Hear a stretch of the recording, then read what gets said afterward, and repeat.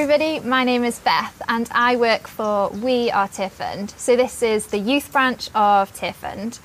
For those of you who haven't heard of Tearfund before, we are a Christian international development charity and we work in 50 countries across the world to help communities lift themselves out of poverty. We believe that poverty is not God's plan, but we, His church are. And one of our biggest priorities at Tearfund is taking action on climate change. Now 2021 is like a massive year for thinking about climate change. So a couple of weeks ago there was the G7 conference in Cornwall, and coming up in November in Glasgow there is COP26. So G7, it stands for Group of Seven. So it's 7 countries from across the world. The world leaders came together in Cornwall. So there was the UK, US, Japan, Canada, Italy, France and Germany. And they were all meeting together to discuss our recovery post-COVID, including taking action on climate change. And then COP26, this stands for Conference of Parties, and it's world leaders coming together to discuss climate change. So 2021 is such a significant year in thinking about climate change. It seems time for us to think about climate change as a church and as people of God and what we should be doing as Christians. So that's what we're going to be thinking a little bit about today. So first, I'd like to tell you a story about a lady called Obisa. So Obisa is a 35-year-old mother and she lives in Ethiopia. And she rears livestock as part of her way of making money, and she has a little small holding. And she used to be able to go down to the stream 5 minutes away to collect water, to be able to kind of, for her family to drink, to water her crops and things like that. But because of climate change, it's changed the rainfall patterns and they haven't had rain for 4 to 5 months. So she has to walk sometimes up to 10 hours a day to fetch water for her family. And she said to us at Tearfund, "We used to get rain every 4 to 5 months. The area was very green and fertile, but it hasn't rained for 6 months. I don't know when it will rain next. I feel worried whenever I think about the future." To us, this is a climate emergency. This is what a climate emergency looks like. It's often the world's poorest communities that are worst affected by climate change, but who are also the least able to adapt and have also contributed the least as well. So this is a massive injustice.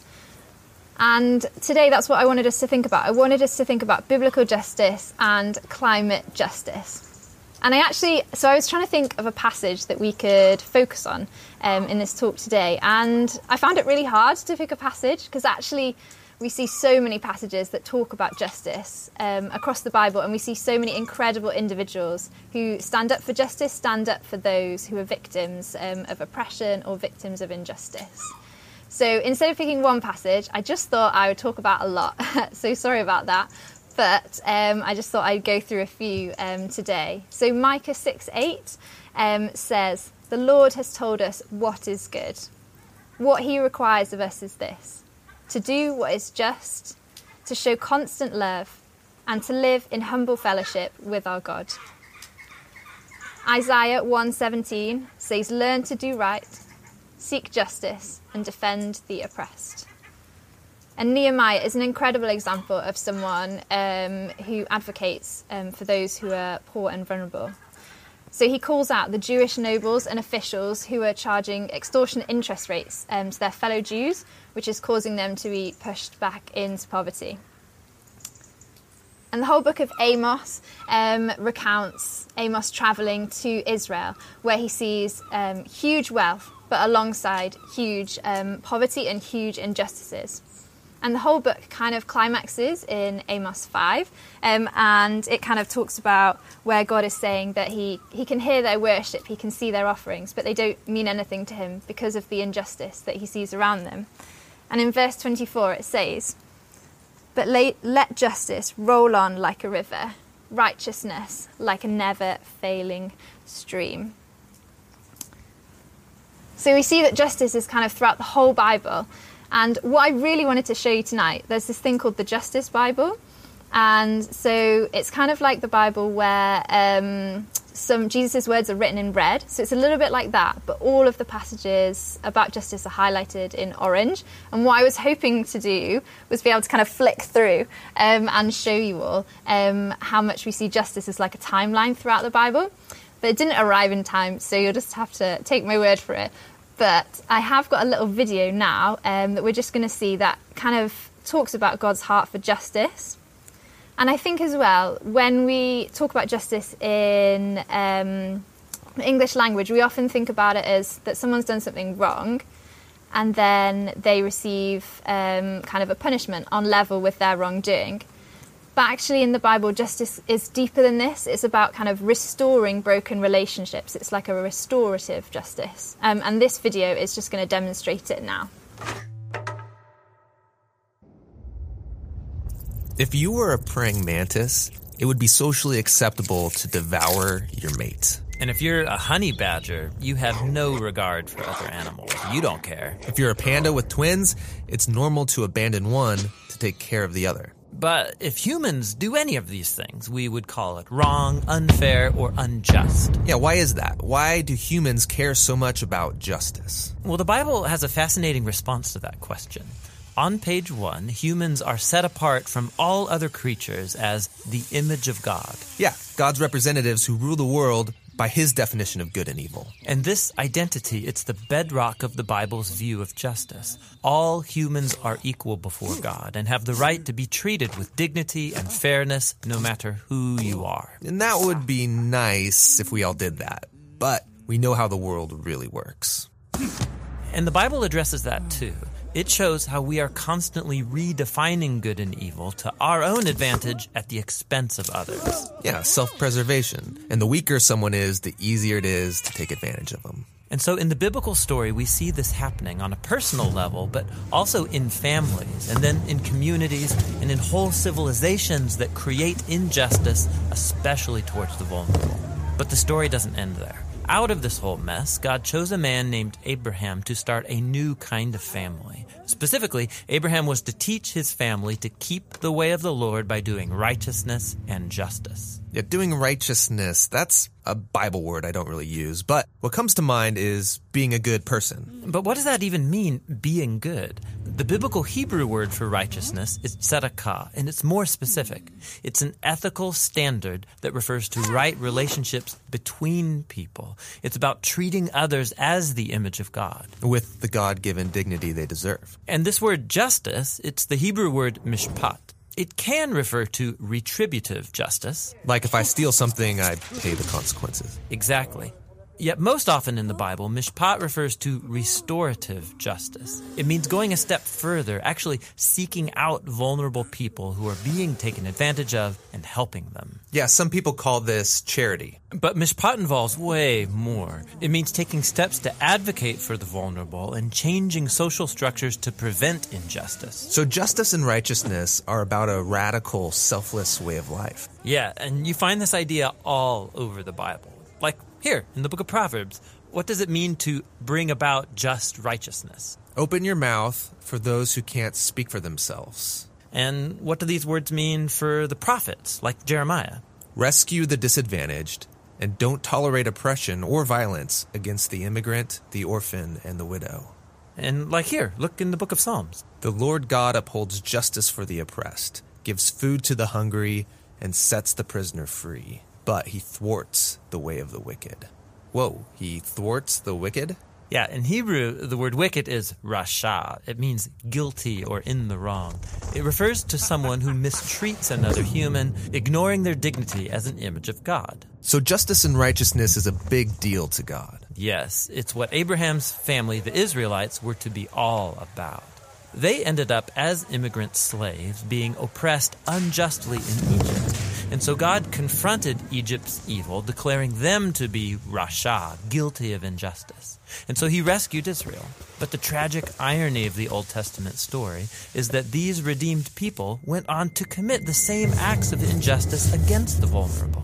And so God sent prophets who declared Israel guilty. But they weren't the only ones. There's injustice everywhere. Yeah, some people actively perpetrate injustice. Others receive benefits or privileges from unjust social structures they take for granted. And sadly, history has shown that when the oppressed gain power, they often become oppressors themselves. So we all participate in injustice, actively or passively, even unintentionally. We're all the guilty ones. And so this is the surprising message of the biblical story. God's response to humanity's legacy of injustice is to give us a gift, the life of Jesus. He did righteousness and justice, and yet he died on behalf of the guilty. But then God declared Jesus to be the righteous one when he rose from the dead. And so now Jesus offers his life to the guilty so that they too can be declared righteous before God, not because of anything they've done, but because of what Jesus did for them. The earliest followers of Jesus experienced this righteousness from God, not just as a new status, but as a power that changed their lives and compelled them to act in surprising new ways. Yeah, if God declared someone righteous when they didn't deserve it, the only reasonable response is to go and seek righteousness and justice for others. This is a radical way of life, and it's not always convenient or easy. It's courageously making other people's problems my problems. This is what Jesus meant by loving your neighbor as yourself. It's about a lifetime commitment fueled by the words of the ancient prophet Micah. God has told you, humans, what is good, and what the Lord requires of you is to do justice, to love mercy, and to walk humbly with your God.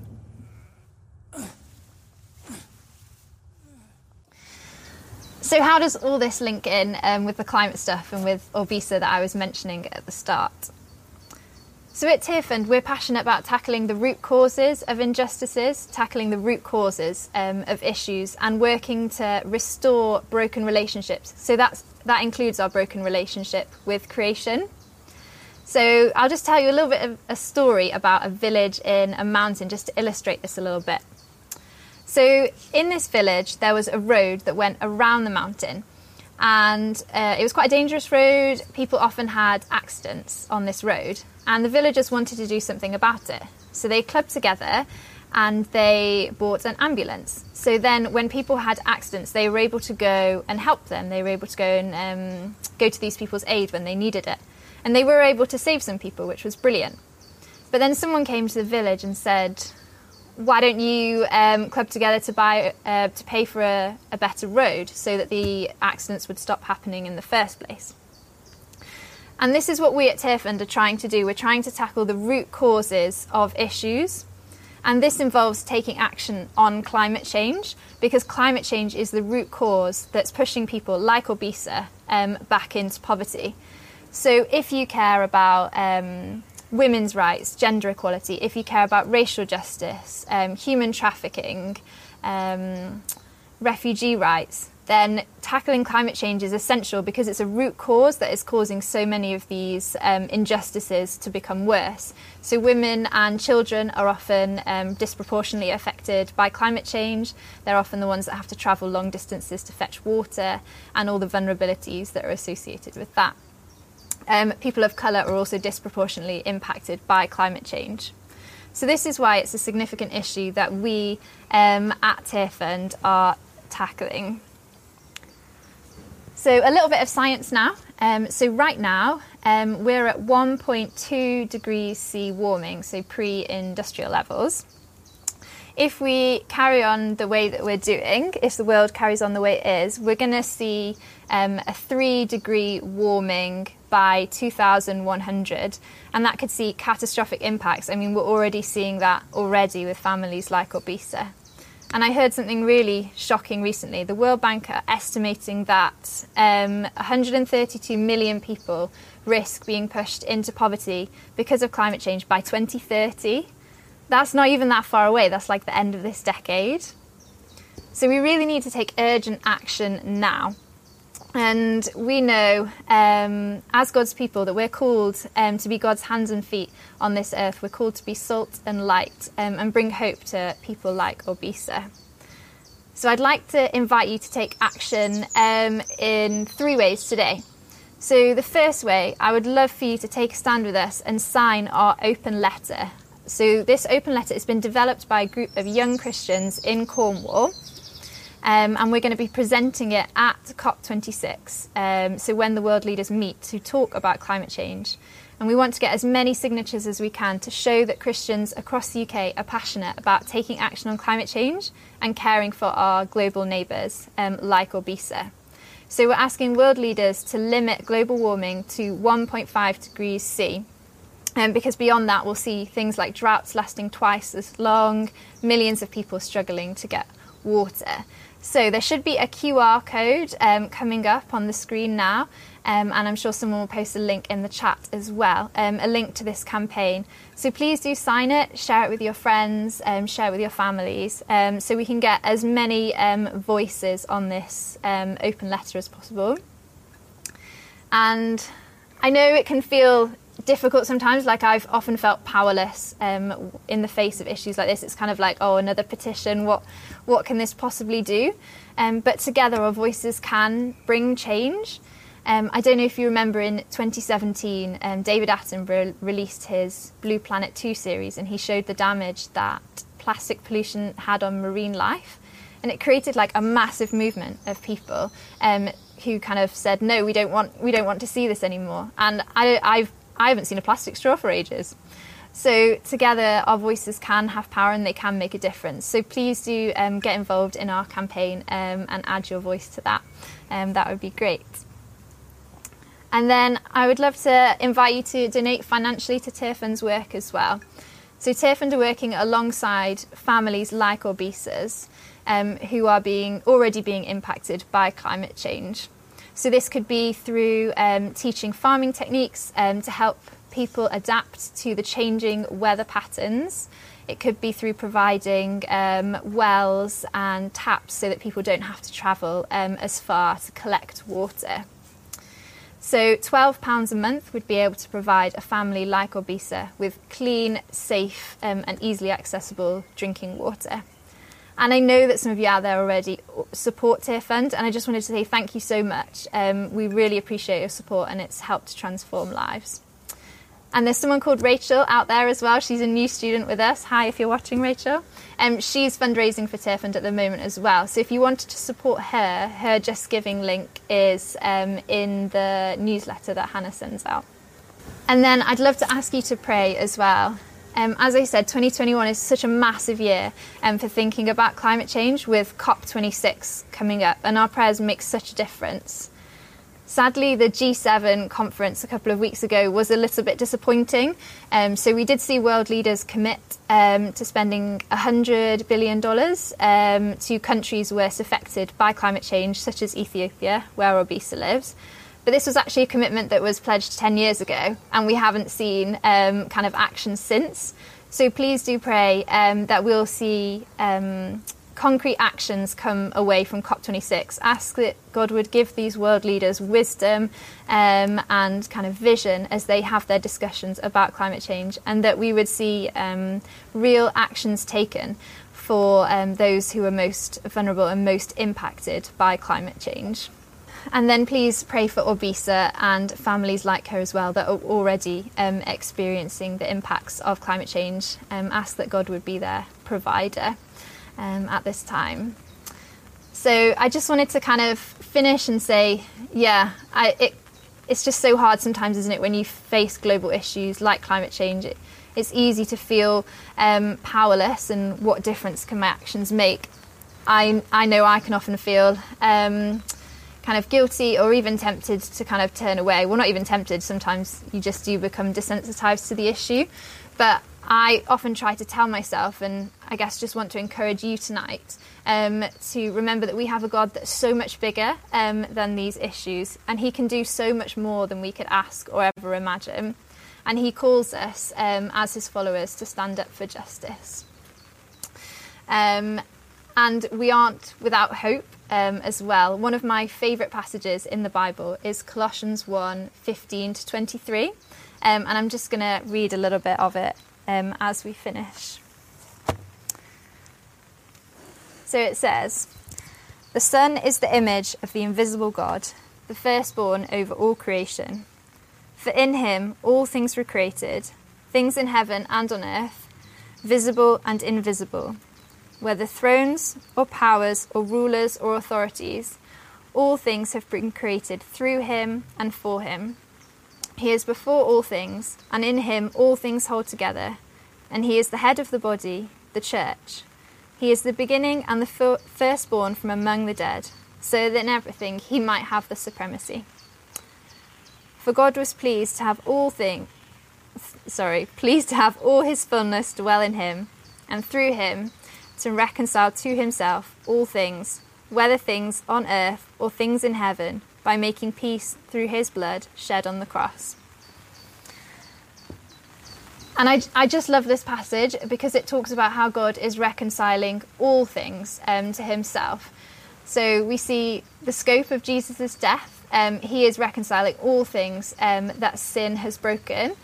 So that includes the broken relationships that we have with God, but it also includes the broken relationships with creation. So take heart, God is restoring creation, and we can join in that work. So let me just pray as we finish. Father God, we thank you that you are a God of justice. Thank you that you know Orbisa and her family, and all those already impacted by climate change. Jesus, we are sorry for the ways we've damaged your creation. Help us to pray, help us to use our voices, and help us to make changes on our own lives to love our global neighbours well. Holy Spirit, stir the hearts of our government, guide them in their decision making, and inspire them to protect the most vulnerable. Amen.